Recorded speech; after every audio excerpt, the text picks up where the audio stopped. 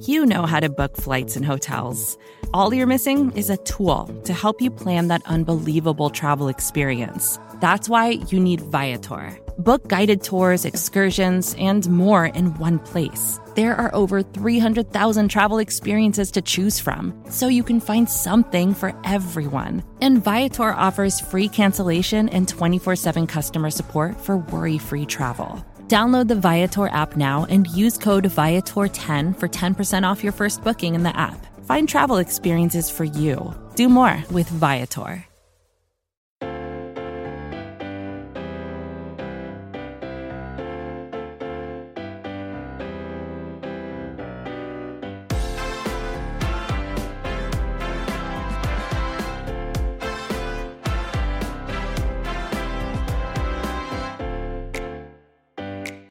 Hola a todos, bienvenidos a Cowboys Hoy. Mi nombre es Mauricio Rodríguez, como siempre acompañándolos este sábado a través del canal de Blogging the Boys, que ustedes pueden escuchar en Spotify, en iTunes. Mucho de qué hablar debido a que quiero comentar dos temas el día de hoy. El primero son las líneas del próximo Super Bowl. Así es, no es tan pronto como para voltear a ver el futuro y hablar de cuáles son las expectativas que son más altas de lo que yo esperaba para los Cowboys en 2022. De hecho, mucho más alto de lo que yo esperaba. De que de verdad. Y ahorita llegaremos a eso. Así que no se preocupen. Pero efectivamente queríamos hablar un poquito al respecto el día de hoy. Queríamos hablar del Super Bowl. Y además de un jugador que a mí me gustaría mucho en la primera ronda del draft. Y habrá episodios en los que quizá podamos adentrarnos más de lleno todavía a quienes podrían ser selecciones de los Cowboys cuando estén en el reloj el 28 de abril con el pick número 24. 28 de abril, por cierto, para aquellos que quieran adelantarse en sus calendarios. Estoy muy contento porque puse un calendario ya activo en mi cuenta como para organizarme mejor y el 28 de abril ya está apartado. Es el draft de la NFL 2022. Y hay un jugador en específico que me ha llamado la atención esta semana y que quiero hablar porque creo que puede ser este complemento perfecto a Micah Parsons, más no es un linebacker. Entonces ahorita llegaremos a eso, pero primero hablemos acerca de las líneas, porque ya saben cómo funciona el mundo de la NFL. La verdad es que es un mundo que no descansa e incluso el lunes después, es más, puede que haya sido el domingo en la noche, pero el lunes después del Super Bowl 56, donde los Rams vencieron al equipo de los Bengals de Cincinnati. Qué partido, por cierto, qué juego. Yo sé que hubo momentos lentos, pero a mí me encantó el final. Se me hizo verdaderamente épico el individualismo que pudimos ver de Cooper Kupp en la última serie ofensiva, de Aaron Donald en la última serie defensiva. Creo que son dos momentos, son de esos momentos que no se olvidan en la historia del Super Bowl. Igual y se nos olvidan muchas cosas del Super Bowl 56, pero no se nos va a olvidar la tercera oportunidad y uno de Aaron Donald haciendo una jugada magnífica en defensiva terrestre. Y luego en 4ª y 1, el tremendo sack que hace Joe Burrow. Que bueno, ya no le voy a seguir porque si no, aquí duraríamos 3 horas de programa si habláramos de lleno del Super Bowl 56. Pero bueno, hablemos de lo que viene, porque el lunes de inmediato salieron las líneas para el futuro. ¿Para quién va a ser el campeón del Super Bowl en la temporada 2022-2023? Y me sorprendió el lugar del equipo de los Dallas Cowboys y les diré por qué. Pero primero les voy a decir cómo es que ahorita en este momento están las líneas en DraftKings.com y son los Chiefs de Kansas City más 750, Bills de Buffalo más 750. Ellos son los favoritos para ganar el Super Bowl, ambos de la americana y bueno, ambos que nos regalaron un juegazo en la ronda divisional de los playoffs y que jurábamos todos que el que ganara ese partido iba a ser quien representara a la conferencia americana, pero los Bengals hicieron lo suyo y dieron la sorpresa. Y luego están los Rams como un tercer favorito, evidentemente como el favorito de la nacional después de ser campeones del Super Bowl, suele pasar. Y luego tenemos a 3 equipos empatados en lo que podría ser un cuarto lugar empatado. Dallas Cowboys, así es. Hay 3 equipos por encima de los Dallas Cowboys ahorita en el mundo de las apuestas. Los 49ers de San Francisco que probablemente no estarán con Jimmy G, sino que será Trey Lance seguramente, y los Bengals de Cincinnati, que ahí tengo una opinión de que igual y está un poquito sobrevalorado, al menos desde el punto de vista de las apuestas, los Bengals. Creo que confío en Joe Burrow, creo que en algún punto va a estar de vuelta en el Super Bowl, pero creo que a diferencia de cuando Chiefs pierde en la final de conferencia en el 2018, o cuando Bills pierde en la final de conferencia en el 2019, como que tenía más confianza en que esos Chiefs iban a estar de vuelta de verdad, y los Bills también, por el equipo que rodeaba a Josh Allen y a Patrick Mahomes respectivamente, y creo que no me siento igual respecto a los Bengals, a pesar de que tienen mucho espacio en el tope salarial y bueno, podrían hacer movimientos muy agresivos este año. Creo que deberían de hacerlo, por cierto. Pero en fin, los Cowboys, nada más los Rams, los Bills y los Chiefs están por encima de ellos en el mundo de las apuestas. Y esto me llama mucho la atención porque les puedo decir de entrada que yo es algo que no esperaba. Realmente no lo hubiera visto venir. No lo hubiera visto venir. Y el motivo es que creo que Cowboys no va a ser un mejor equipo necesariamente en 2022. Creo que el roster probablemente no va a ser mejor. Creo que hay muchas cosas que pueden ser mejores, pero creo que el roster no. Creo que hay varias bajas importantes, incluyendo la de Michael Gallup, que va a ser difícil que vuelva, incluyendo la de Dalton Schultz, que también podría ser difícil que vuelva. Yo, al menos en mis expectativas, tengo a los dos fuera del equipo de los Cowboys en 2022. Creo que Michael Gallup va a ganar su dinero en el mercado y creo que Dalton Schultz va a ser difícil quedárselo, sobre todo cuando ya le diste el contrato a Blake Jarwin. Y claro, te puedes deshacer de su contrato y pagarle a Dalton Schultz, pero Dalton Schultz no va a salir tan barato. Yo siento que estamos subestimando como seguidores del equipo de los Vaqueros de Dallas, como fue una sorpresa en 2020. Creemos que igual y no va a demandar tanto dinero, pero ya son 2 años de alta producción las que ha tenido este jugador, Dalton Schultz. Y Blake Jarwin, Blake Jarwin, si lo cortan los Cowboys, abre nada más $3.85 millones en el tope salarial. Y ahorita, ¿en qué categoría caería? Miren, a Jarwin le pagaron $5.5 millones en promedio al año en su contrato. Yo creo que Schultz va a estar por encima de esa cifra. Entonces, ahorras $3.85 millones nada más, que es una cifra bastante baja. Te quedas con dinero muerto en el espacio, en el tope salarial. Y todo para que le tengas que pagar a Dalton Schultz cerca de... ¿De qué será? Gronkowski está en los $8 millones al año. El más pagado son 15, 14. Obviamente no está en esa conversación Dalton Schultz de ser el mejor pagado. Sin embargo, podría estar cerca de los $7 millones al año, en mi opinión. Jack Doyle de los Colts, Tyler Higbee gana $7 millones al año también. Osama gana $6 millones al año de los Bengals de Cincinnati. Así que a lo que voy es, en resumidas cuentas, ahí me fui por un desvío rápido. Yo creo que no hay duda, básicamente, de que el roster de los Cowboys podría tomar un paso para atrás. Entonces, ¿por qué, si ese es el caso, los Cowboys son tan favoritos en el mundo de las apuestas? Y aquí es donde yo tendría que decir que creo que tiene que ver más con lo que los rodea en la NFL que con ellos mismos. Lo cual, no me malinterpreten, no está mal, simplemente es la realidad de la NFL. Volteamos a ver la americana y vemos a todos los quarterbacks. Mahomes, Josh Allen, Joe Burrow, Trevor Lawrence, Justin Herbert. Todos parecen estar en la americana. Y del lado de la nacional, ya no está Tom Brady con los Bucaneros de Tampa Bay. No sabemos si va a estar Aaron Rodgers y los Packers. ¿Qué paréntesis? Packers es el siguiente equipo en las apuestas. Entonces, habíamos dicho que Chiefs, Bills y Rams son los 3 favoritos. Y luego están abultados en un grupo de 3, empatados, Cowboys, 49ers y Bengals. Ninguno de estos está por encima del otro, simplemente los mismos, estos te pagan lo mismo. Entonces son como 3 que están ahí juntos. Y luego vienen los Packers de Green Bay. Y vienen los Packers de Green Bay en ese punto porque no sabemos si va a estar Aaron Rodgers o no. Y creo que por eso no terminan de ser uno de los favoritos. Probablemente si extienden o más bien si se quedan con Aaron Rodgers, probablemente vaya a subir a ser uno de los favoritos. Y yo me atrevería a decir que sería el segundo favorito de la conferencia nacional, Aaron Rodgers con los Packers. Pero muy probablemente se ha hablado de que, bueno, los Broncos podrían estar interesados. Se ha hablado de que Colts podría estar interesado también, entre muchos otros equipos. Pero entre los candidatos que mencionamos de los Packers, normalmente hablamos de equipos de la americana.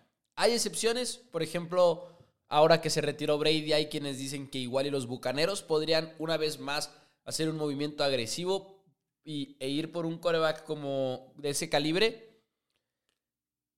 Pero por eso también Cowboys es tan favorito en este momento. Creo que están en una situación en la cual podrían ser uno de los mejores equipos de la Nacional sin mucho argumento en contra de ellos. Troy Aikman habló después del Super Bowl acerca de los Cowboys en el programa de Rich Eisen Show y dijo, pondría su roster con cualquier otro en la NFL. O sea, dice, es ese nivel de equipo los Cowboys, tienen gran talento, en su opinión. Y hasta cierto punto estoy de acuerdo, porque son los mismos jugadores que nos tenían emocionadísimos el año pasado, a diferencia, bueno, de obviamente, como lo decíamos, Michael Gallup y demás. Pero si Cowboys se queda con Amari Cooper, que en mi opinión deben de quedarse con Amari Cooper porque es tu receptor número 1 y te abre tantas puertas que creo que no hay una justificación de que, a pesar de que te abriría mucho espacio en el tope salarial, deshacerte de Amari sería tomar un paso para atrás muy, muy, muy drástico. Sería, ok, habría espacio en el tope salarial, debería de buscar un receptor número 1, ¿no? O sea, me parece muy, a mí, tonta la idea de dejar ir a Amari Cooper. Yo sé que es una conversación muy real y no descarto que los Cowboys terminen haciéndolo, pero para mí sería una tontería dejar ir a Amari Cooper, honestamente. Pero en fin, está Cooper, va a estar CeeDee Lamb, va a estar Dak Prescott, que es el más importante de toda esta operación por ser el quarterback. Así que tiene sentido para mí que los Cowboys sean tan favoritos en la conferencia nacional. Simplemente igual y todavía no estamos en un punto en el cual nos podamos sentir optimistas, ¿no? Que eso llegue después, quizá, que eso nos toma tiempo sanar las heridas, en otras palabras. Pero ahí están, esas son las líneas del Super Bowl. Me llamó la atención que Bengals estuviera tan alto. Ravens aparece por ahí y es cierto, Ravens al final de cuentas bien podría ganar su división una vez más, porque, y con una vez más me refiero a, no a este año, sino anteriormente, porque se nos olvida que Ravens se lesionó a más no poder. Desde Lamar Jackson hasta muchas otras posiciones jugaron con una secundaria de escuadra de prácticas, básicamente. Luego también están los Titanes, los Patriotas, y luego ya más abajo, bueno, Chargers, Cardenales, Colts, Browns y demás, ¿no? El que menos paga, están empatados los Jets, los Houston Texans y los Leones de Detroit, por si ustedes tenían alguna duda. Que creo que Houston está bastante más bajo de lo que yo esperaba, porque lo hizo bien Davis Mills en la temporada del 2021. En fin, eso es todo por las líneas del Super Bowl. Ahora hablemos de este jugador que nos tiene soñando un poquito con que los Cowboys lo seleccionen con el pick número 24, un safety. Y estoy hablando de Daxton Hill. Se trata de un safety de la Universidad de Michigan, pero es más que un safety, Daxton Hill. Y varias cosas de entrada. Si ustedes están escuchando este programa, probablemente dijeron, pobre Mauricio, está pecando de optimista. Los Cowboys nunca van a seleccionar a un safety en la primera ronda. Pero aquí yo tengo varios pensamientos. Y también no nos adelantemos a decir, no, urge más línea ofensiva, o urge más esto, urge más aquello. Recordemos que a la hora de la hora se trata de seleccionar al mejor disponible. Y así lo hicieron los Cowboys, por ejemplo, en el draft del 2020 cuando se llevaron a CeeDee Lamb. Pero entonces, Daxton Hill, safety, podría ser una necesidad para los Cowboys, sobre todo si no se quedan con los safeties que tuvieron el año pasado, ya que Malik Hooker es agente libre, Damonte Casey también es agente libre y Jaron Kearse también lo es, pero estamos hablando ya de otro tipo de posición, ¿no? Porque él fue más un híbrido con la posición de linebacker. Pero en fin, Hill lo estuvieron comentando en el programa de The Athletic Football Show y cuando escuché esta descripción estaba más que intrigado. Esto es de Dane Brugler, el analista de draft que yo más respeto en lo personal. Dice, ¿ves a un atleta explosivo? Cita textual. ¿Ves a alguien que puede cubrir receptores, que puede cubrir a las cerradas, que puede hacer blitz, que puede encontrar la pelota un poco de cornerback, un poco de safety. Y no les voy a mentir, yo estaba pensando en una versión de Micah Parsons en la secundaria, con sus debidas, muy debidas proporciones, porque Micah Parsons era considerado un talento top 10 en su draft, era considerado el mejor defensivo del año y demás, pero bueno, en el caso de Daxton Hill es un poquito más de la versatilidad que te puede traer este jugador en la secundaria y el hecho de que lo puedes acomodar en puntos diferentes a lo largo de la temporada y puede jugar arriba, puede jugar como este safety singular, por así decirlo, en el esquema de Dan Quinn. Y de hecho, The Draft Network siempre pone en qué esquema encajaría mejor. Y como una buena noticia para Dan Quinn, el esquema es cover 1, que fue la cobertura que los Cowboys creo más utilizaron la temporada pasada, o una de las que más utilizaron. Cobertura hombre a hombre con un safety en lo alto. Y cover 3, que es cobertura de zona con un safety en lo alto. Y como nada más es uno, arriba en el centro del emparrillado, necesitas muchísimo rango, ¿no? Que pueda recorrer todo el campo, que pueda ser veloz, ágil y demás. Y Daxton Hill lo tiene. Brugler lo llama como su defensivo nickel número 1. O sea, también tiene habilidad de ser este cornerback de nickel, no nada más como un safety, sino puede cubrir por el interior, sea a receptores de slot o a alas cerradas. Tiene muy buena cobertura, es versátil. Es como este defensive back híbrido que los Cowboys pueden utilizar de distintas maneras. Y es emocionante pensar en una adquisición como Daxton Hill a la defensiva del equipo de los Vaqueros de Dallas. Yo honestamente no lo descarto para Cowboys con el pick número 24 en lo absoluto. Y de vuelta a lo que decíamos ahorita pero Cowboys nunca va a agarrar un safety, porque así nos han programado los Cowboys últimamente, ¿no? El hecho de que es cierto, nunca le han puesto mucho valor a esta posición y normalmente se van a ir por agentes libres baratos relativamente o se van a esperar a la tercera, cuarta ronda del draft, cosas por el estilo. Pero aquí hay dos cosas que a mí me hacen pensar que esto es muy posible. Número 1, el draft del 2015 cuando los Cowboys seleccionaron a Byron Jones. Porque si bien Byron Jones terminó su carrera como cornerback en Dallas, la empezó como safety o, en el peor de los casos, como un jugador híbrido, tal y como estamos describiendo a Daxton Hill. Y en una nota similar, Hill probablemente vaya a ser como Byron Jones en el Combine. No sé si va a romper récords como Byron Jones lo hizo, pero Hill se espera que eleve su nivel como prospecto cuando llegue este Scouting Combine, que bueno, ya no falta mucho, lo que le dicen las Olimpiadas de ropa interior. Así que ojo con Daxton Hill. Y otra cosa que iba a mencionar es, los Cowboys firmaron a Jaron Kears en agencia libre. Firmaron a Damonte Casey en agencia libre. A Malik Hooker más tarde, pero lo firmaron. En el primer año de Dan Quinn como coordinador defensivo, Cowboys definitivamente le puso más atención a la posición de safety de lo que lo habían hecho antes. Sin lugar a dudas. Más porque Cowboys ya tenía a Donovan Wilson. No tenías que firmar a 3 safeties. Podrías hacerlo, pero fue una manera de abordar la posición diferente a la que hemos visto en años recientes por parte de la directiva. Y esto lo digo porque creo que si llega el momento y a Dan Quinn de plano le gusta mucho Daxton Hill, ¿qué tan probable es que pueda ganarse la selección? ¿Qué tanto poder tiene dentro del war room del equipo de los Dallas Cowboys como para alzar la mano y decir, de verdad quiero a Daxton Hill? ¿Y qué tanto peso le van a dar a su voto el equipo de los Dallas Cowboys cuando llegue el momento? 28 de abril, que ya no puedo esperar porque honestamente es emocionante pensar en cuando tienes un pick muy alto. O sea, por ejemplo, el año pasado en el top 10, que ya sabes quiénes son los jugadores. O sea, o es Patrick Surtain, o es J.C. Horn, o es Micah Parsons, o en el peor de los casos es, no sé, otro jugador como un liniero ofensivo que habíamos platicado de Rashawn Slater y demás en su momento, si ustedes lo recuerdan. Pero con el pick número 24, no sabes cómo va a caer la tabla cuando llegue tu momento. Entonces hay tantas posibilidades para el equipo de los Dallas Cowboys. Pero bueno, amigos de Cowboys Hoy y de Blogging the Boys, realmente les doy las gracias por haberme acompañado el día de hoy. Muchísimas gracias. Como siempre, estamos aquí todas las semanas en Spotify, iTunes y otras plataformas de podcast. Ahora, por cierto, en Spotify pueden dejar una reseña, entonces apreciaría mucho que nos den unas 5 estrellas por ahí. Muchísimas gracias, mi nombre es Mauricio Rodríguez, me pueden encontrar en Twitter en @MauNFL, me pueden encontrar en Facebook y YouTube como Primero Cowboys y pueden leerme pues por ahí en las redes sociales. Muchísimas gracias y disfruten de este off-season que apenas comienza y esperemos que nos la pasemos bien. Muchas gracias.